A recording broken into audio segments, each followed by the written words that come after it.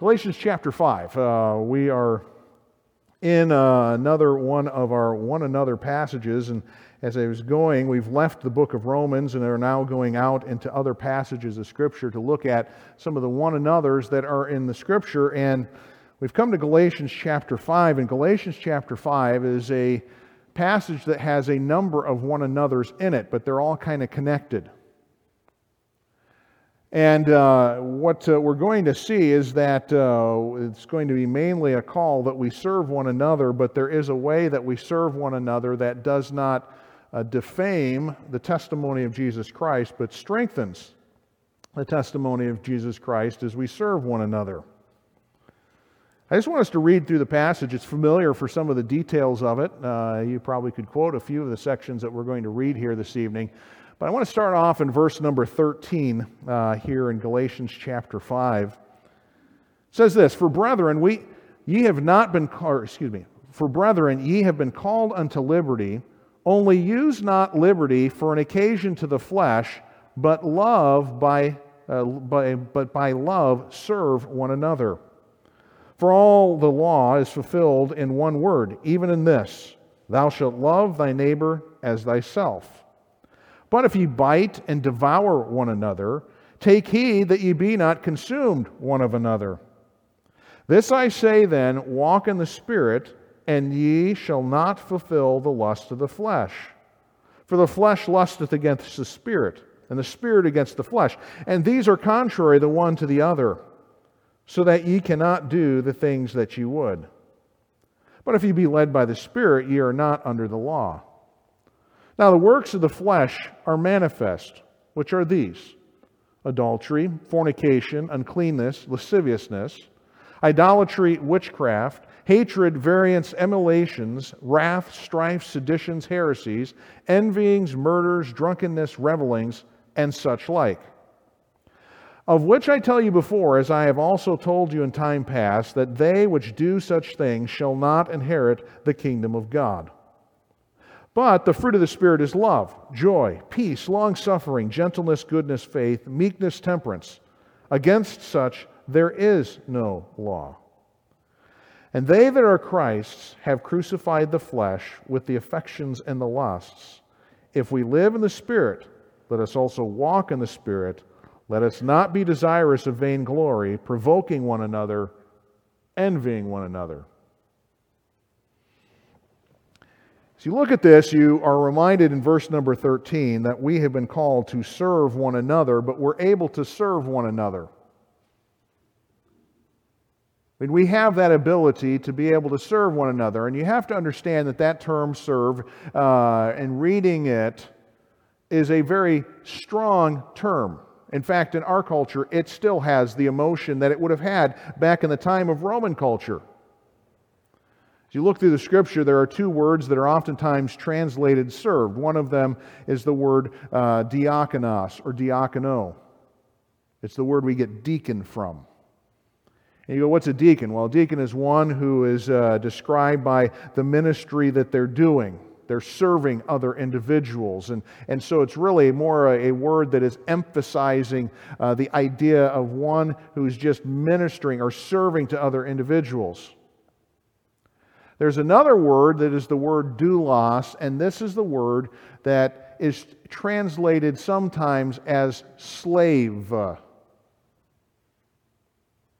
And it is what we take it is that a slave is one who has a master, a lord.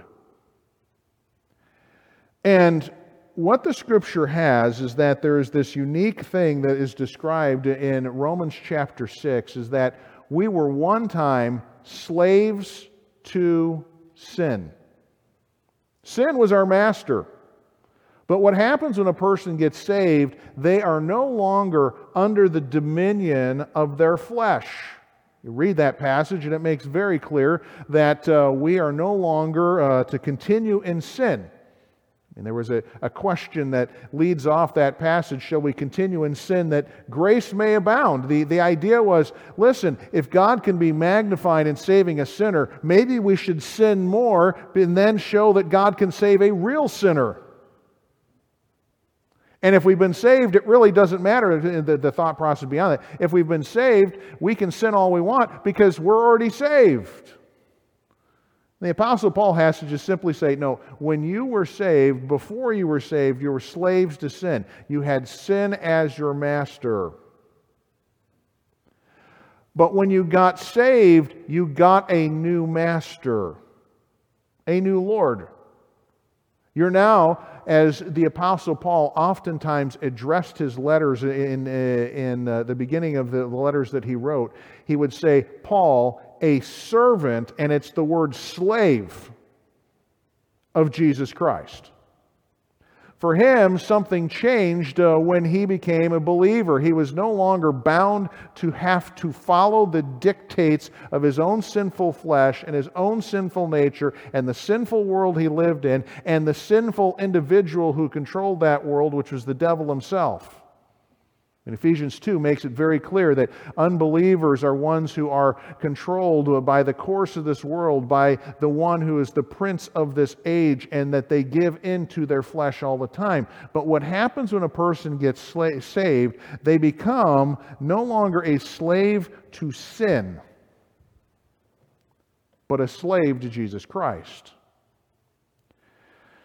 And you say, well, what does that mean if an individual is suddenly saved? What's going to happen? Well, as the Apostle Paul says in Galatians 5 and verse 13, for brethren, ye have not been, or you've been called to liberty.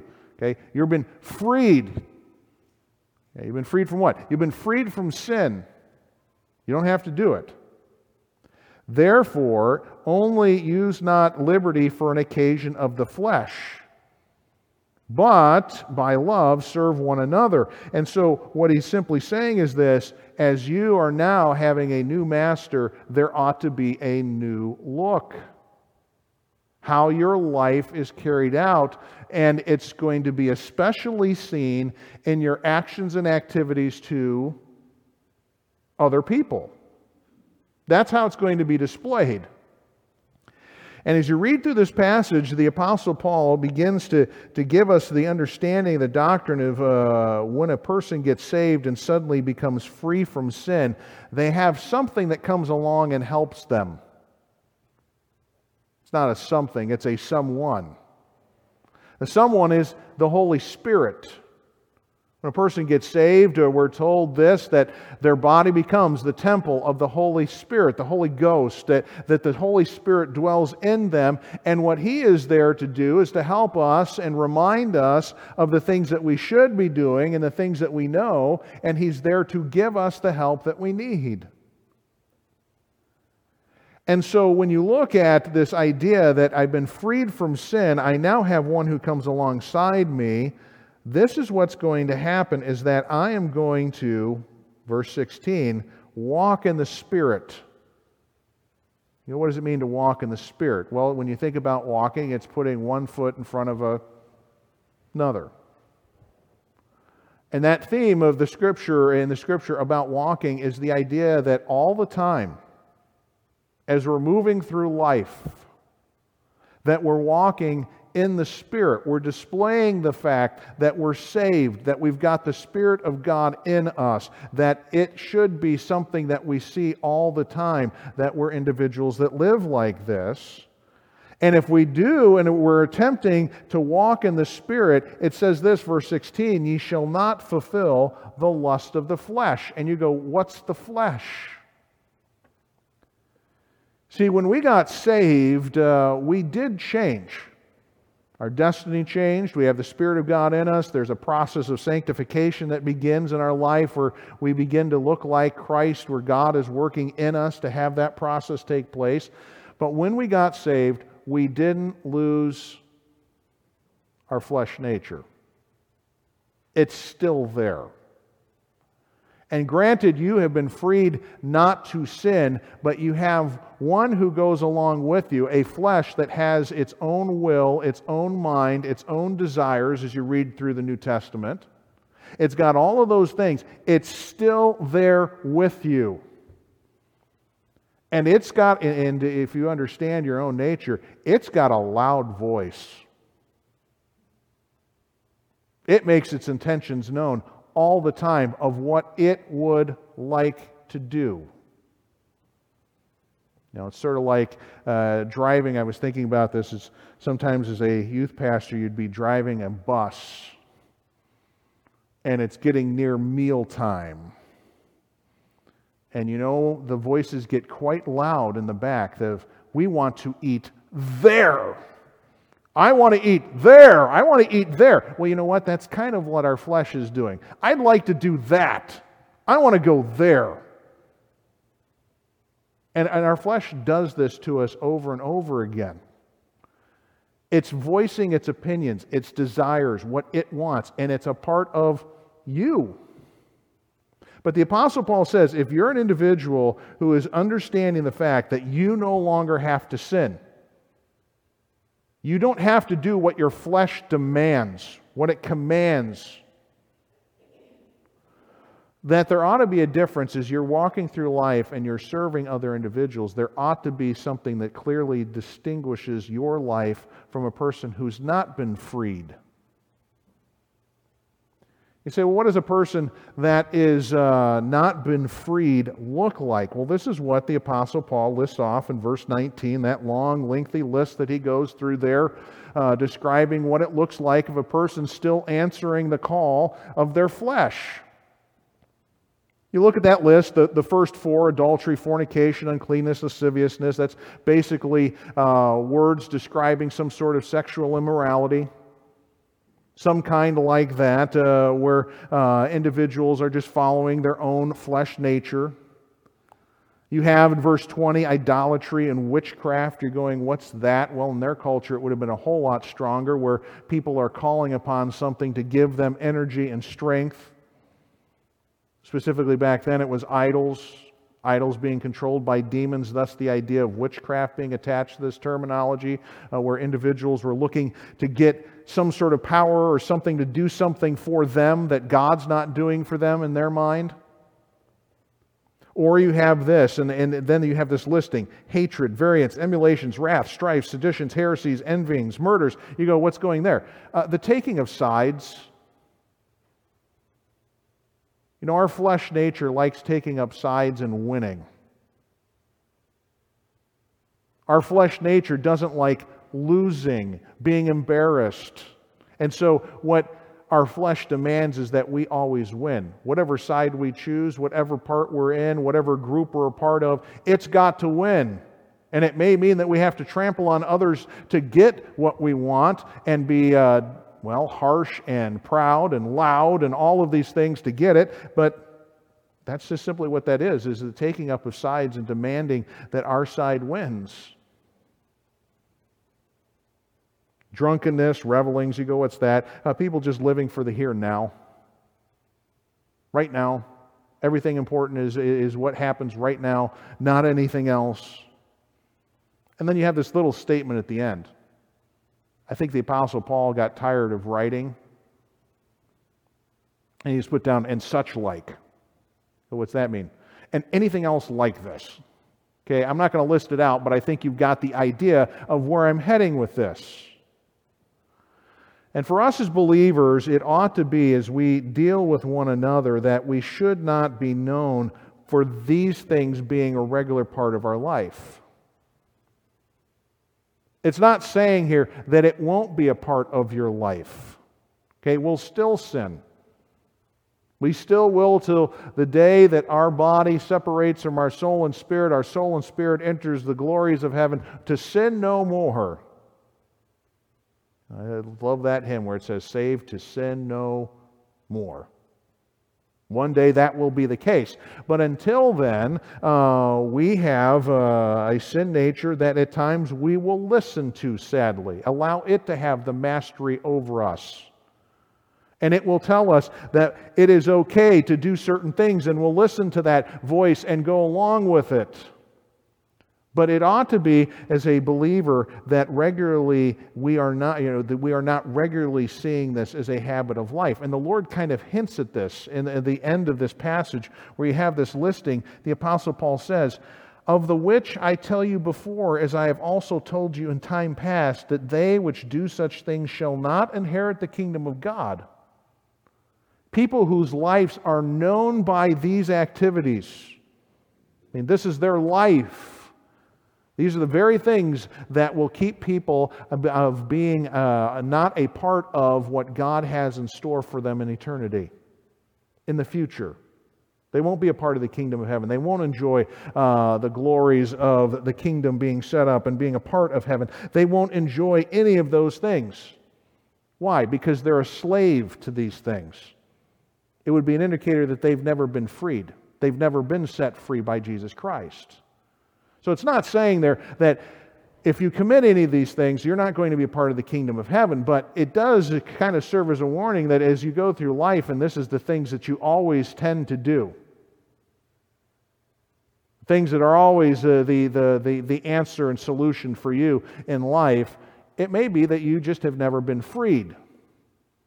But what does a person look like that has been freed, that has the Spirit of God in their life? How do they serve others? And that's where you get this listing of the fruit of the Spirit. We looked at this a couple weeks ago in the one another passage and looked at that. But verse 22 says this, but the fruit of the Spirit is love. And I stop here because you have to realize that fruit of the Spirit is a singular idea there. And people go, well, the fruit of the Spirit is all of these 9 things. And there's some that indicate that maybe it's saying this, that the fruit of the Spirit is love displayed by the other 8 items that are there. And you could go with that. But regardless of that, just thinking about tonight, if we're serving and we're individuals that are serving a new master and are serving one another, we ought to see all of these characteristics as a part of our life. That there ought to be a love, a sense of being willing to sacrifice for other individuals. That ought to be just a part of our life. That there's a willingness to do that type of thing. Or that there's joy. Now, as a Christian, we shouldn't be known as the one who is the person who enters the room and the rain cloud enters with us. The gloom starts. Okay? It's not to say that you don't have problems. Okay, that's not what it's saying. It's not saying that everything's fine and there's no problems at all and I'm always happy. No, but it shouldn't be that we're known for the fact that, every time we're going to complain about something, it's that there's a joyfulness of knowing certain things. It's the joy of knowing the Lord. That a person who has the joy of their salvation, they know where they're going. So there could be things that are going wrong here, but there is a delight to know one who has rescued and saved. There ought to be that going on. That there's peace in the midst of all the chaos that goes on. These individuals are okay with their God. They know that already. And so the circumstances around them are not the ones that just completely overturn and collapse their life. They're long suffering. You go, what's that mean? They're long burning with other individuals. Okay, the opposite of this, the antonym, not the synonym, the antonym, to use an English term for this, the opposite of this would be short-fused. Okay, you shouldn't be the person who is immediately exploding at anything that goes wrong. No, you're with people, you're long burning.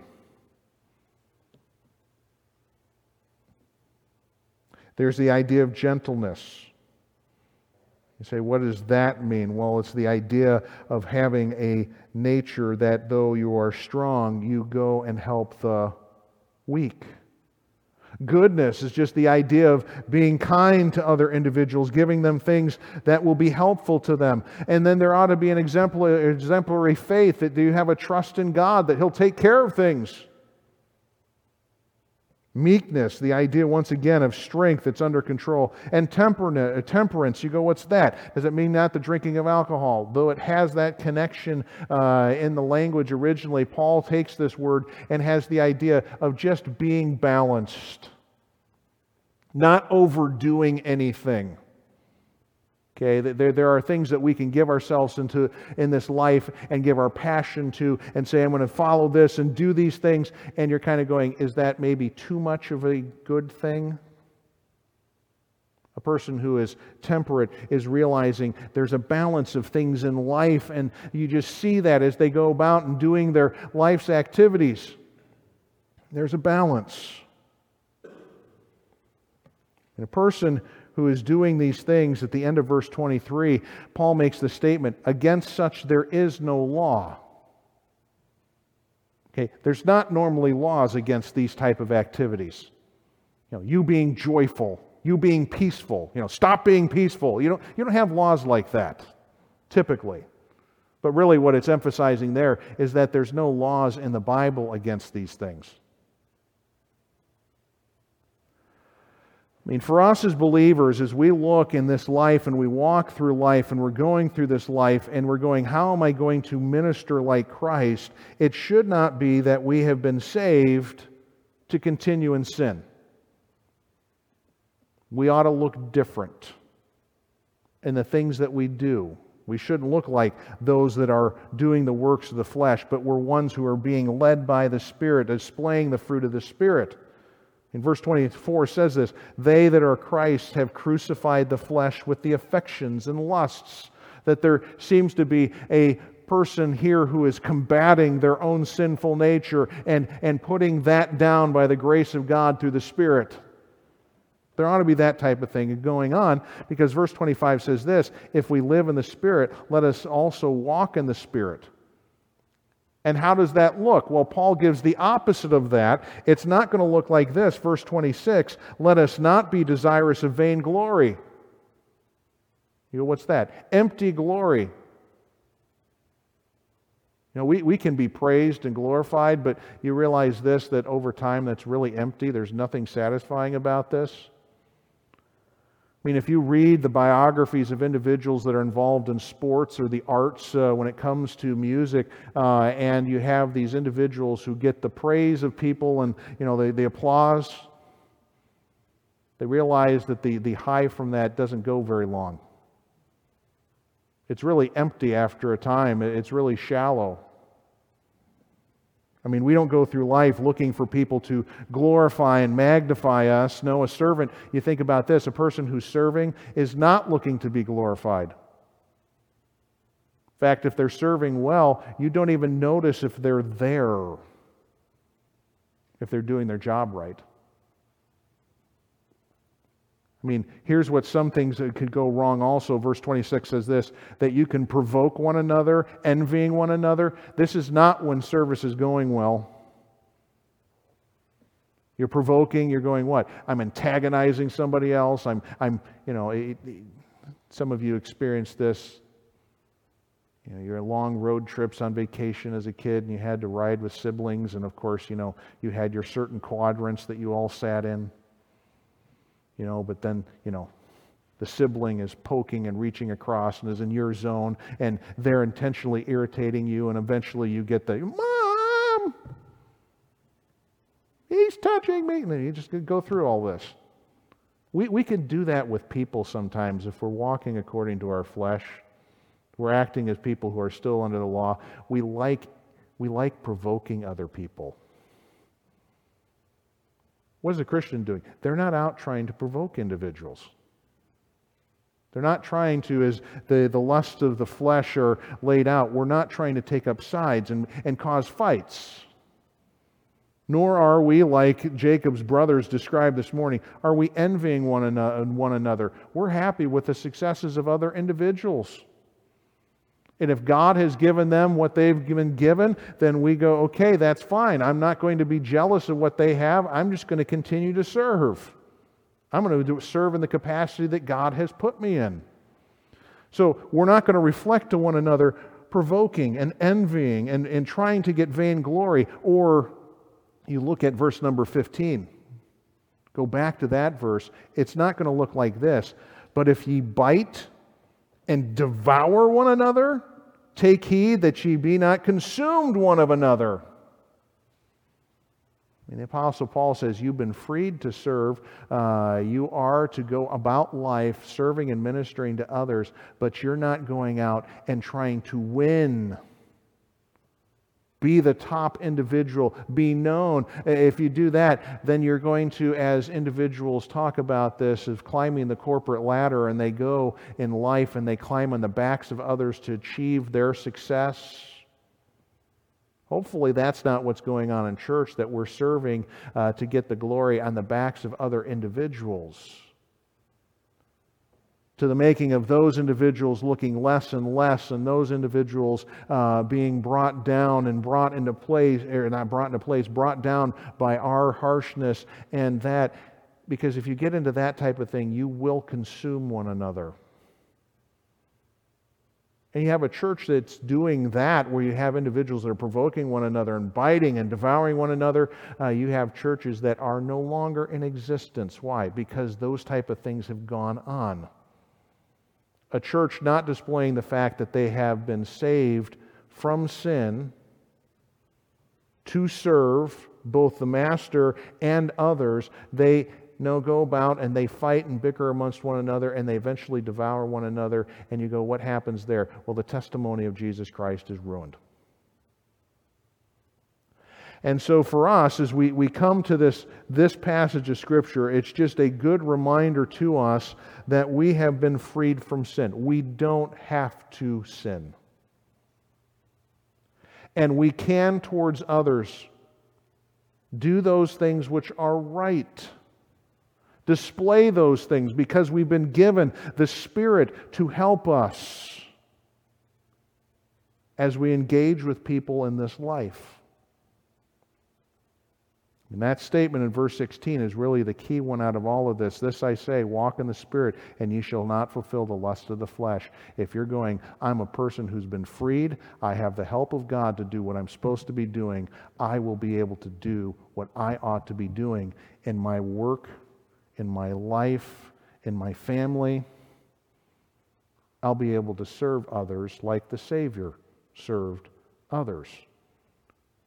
I mean, the Lord did not think it robbery to be equal with God. It was not something for Him to cling to when He came down to earth, and He didn't go around going every time, I'm God. Though at times He did have to preach that and teach that, but most of the time as you see Him, if He hadn't made those statements, you'd go, what a great servant. He's showing and displaying what we ought to be doing and being selfless. And when we get saved, we ought to be a reflection of this one who served and gave his life a ransom for many and was willing to do this. So for us, are we serving like the greatest servant? Are we reflecting his life, showing our service that we've been freed from sin to serve a great Savior? Lord, we thank you that you have give us reminders. It may be for us that we just have to reflect on some of the things when it comes to the works of the flesh and just simply say, I'm reflecting too much of the world. I've been freed from that. I don't have to do those things. And perhaps we can also reflect on the fact of what it is to walk in the Spirit, and that we need to be more long-suffering, that we need to have more joy. That these are the things of ones who've been freed from sin to serve a great Master, a great Lord and Savior. That our life ought to reflect those type of things, because those are the things He reflected as He was on earth. So, Heavenly Father, we thank you for the reminder of your word. May we be individuals who serve in a way that reflects our Master. Give us the strength to do that, the Holy Spirit power to do those things this week. And this we pray in the name of the Son. Amen.